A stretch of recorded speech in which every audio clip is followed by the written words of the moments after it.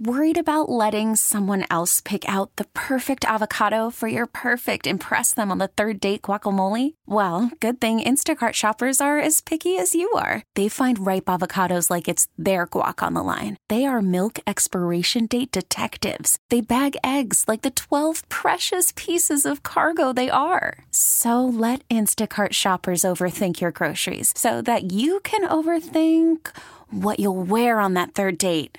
Download the Instacart app to get free delivery on your first 3 orders while supplies last. Minimum $10 per order. Additional terms apply. Our top local story on WBBM. Brandon Johnson will be sworn in today as Chicago's 57th mayor. WBBM's Bernie Tafoya reports. Mayor-elect Brandon Johnson starts his big day at Michelle Clark Magnet High School in the Austin neighborhood on the west side. Then, mid-morning at UIC's Credit Union One Arena, Johnson will officially succeed Lori Lightfoot as the city's chief executive. Members of the city council will take their oaths of office. City clerk Anna Valencia will be sworn in for another term, and Melissa Conyers-Irvin will be sworn in as city treasurer. This afternoon, the new mayor and the city's new first lady will greet Chicagoans at City Hall and in Daley Plaza. The People's Ball to celebrate the inauguration is tonight. Bernie Tafoya, News Radio 105.9 WBBM. We'll have complete coverage carrying the swearing-in ceremony live and coverage of the events throughout the day here on WBBM. A message of congratulations for the mayor-elect has been sent by one of his predecessors. Former Chicago Mayor Rahm Emanuel offered congratulations to Mayor-elect Brandon Johnson ahead of his inauguration. He says he's rooting for Johnson's success and urged others to do the same.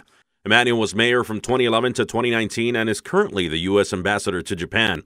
The message came in a video on Twitter.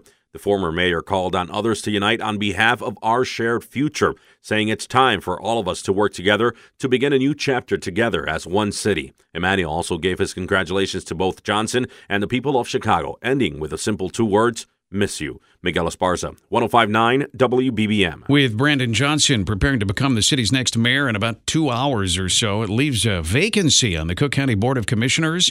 A prominent West Side activist seeking to have the vacancy filled by a resident from that area. David Cherry is president of the West Side-based Leaders Network. He plans a demonstration tomorrow to urge Illinois Senate President Don Harmon and other select Democratic Party officials to do that. There have been rumors that party officials are heavily considering filling Johnson's seat with a West suburban resident. A bill was passed by the Illinois House last week that would bar anyone convicted of a felony, bribery, perjury, or misuse of public funds while serving as a public official from ever being elected to a state or local office again. Current law bars anyone convicted of a felony from holding a state office until they've completed their sentence. The measure comes less than 2 weeks after the conclusion of the ComEd 4 trial, in which 4 former officials were convicted of engaging in a years-long scheme to bribe former House Speaker Michael Madigan. 1 person is dead. 2 others are hospitalized after a shooting yesterday afternoon in south suburban Dolton. It happened near 147th Street in Blackstone.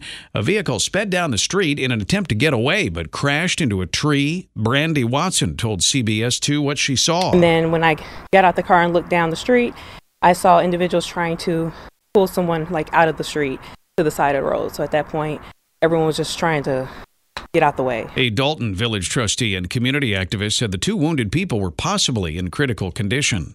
Chicago police have issued a community alert for residents in the Hermosa and the Humble Park neighborhoods. It concerns 10 armed robberies that happened in less than an hour yesterday. In the 7 a.m. hour, police say the offenders, wearing black hooded sweatshirts and black ski masks, exited a gray Hyundai Elantra.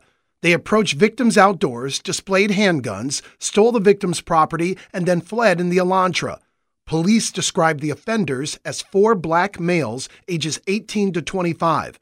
Police are asking anyone with information about the robberies to contact the CPD.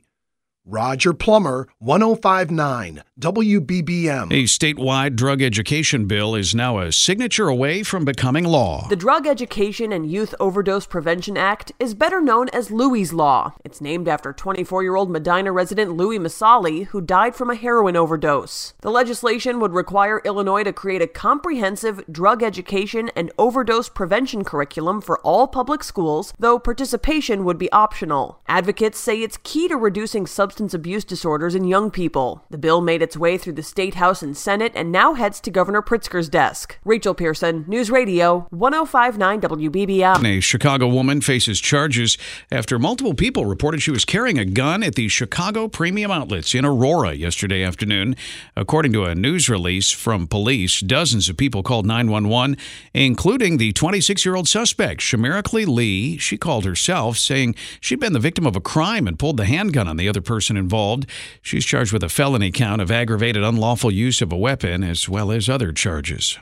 Some young people in Illinois could have new protections if a bill passes in the House this week. Sometimes called kidfluencers, the young social media stars can often be seen across platforms like TikTok, Instagram, and YouTube, dancing, cracking jokes, and just being generally entertaining. Now, those kidfluencers in Illinois could be some of the first to have legal protection, according to lawmakers. The Illinois bill would entitle child influencers under the age of 16 to a percentage of earnings based on how often they appear on video blogs or online content that generates at least 10 cents per view. If approved, the bill will go back to the Senate for a final vote before it makes its way to Governor J.B. Pritzker, who says he intends to sign it in the coming months. Carolina Garibay, News Radio 105.9 WBBM. Starting June 1st, 6 regional buses that serve O'Hare will begin to pick up all passengers at the multimodal facility across Mannheim at the northeast end of the airport property. These buses bring people to the airport from several locations in Illinois, Indiana, and Wisconsin. Those passengers would need to use the airport transit system trains to connect between the terminals and the multimodal facility. We get it. Attention spans just aren't what they used to be. Heads in social media and eyes on Netflix. But what do people do with their ears? Well, for one, they're listening to audio. Americans spend 4.4 hours with audio every day. Oh, and you want the proof? Well, you just sat through this ad that's now approaching 30 seconds. What could you say to a potential customer in 30 seconds? Let Odyssey put together a media plan tailor-made for your unique marketing needs. Advertise with Odyssey. Visit ads.odyssey.com.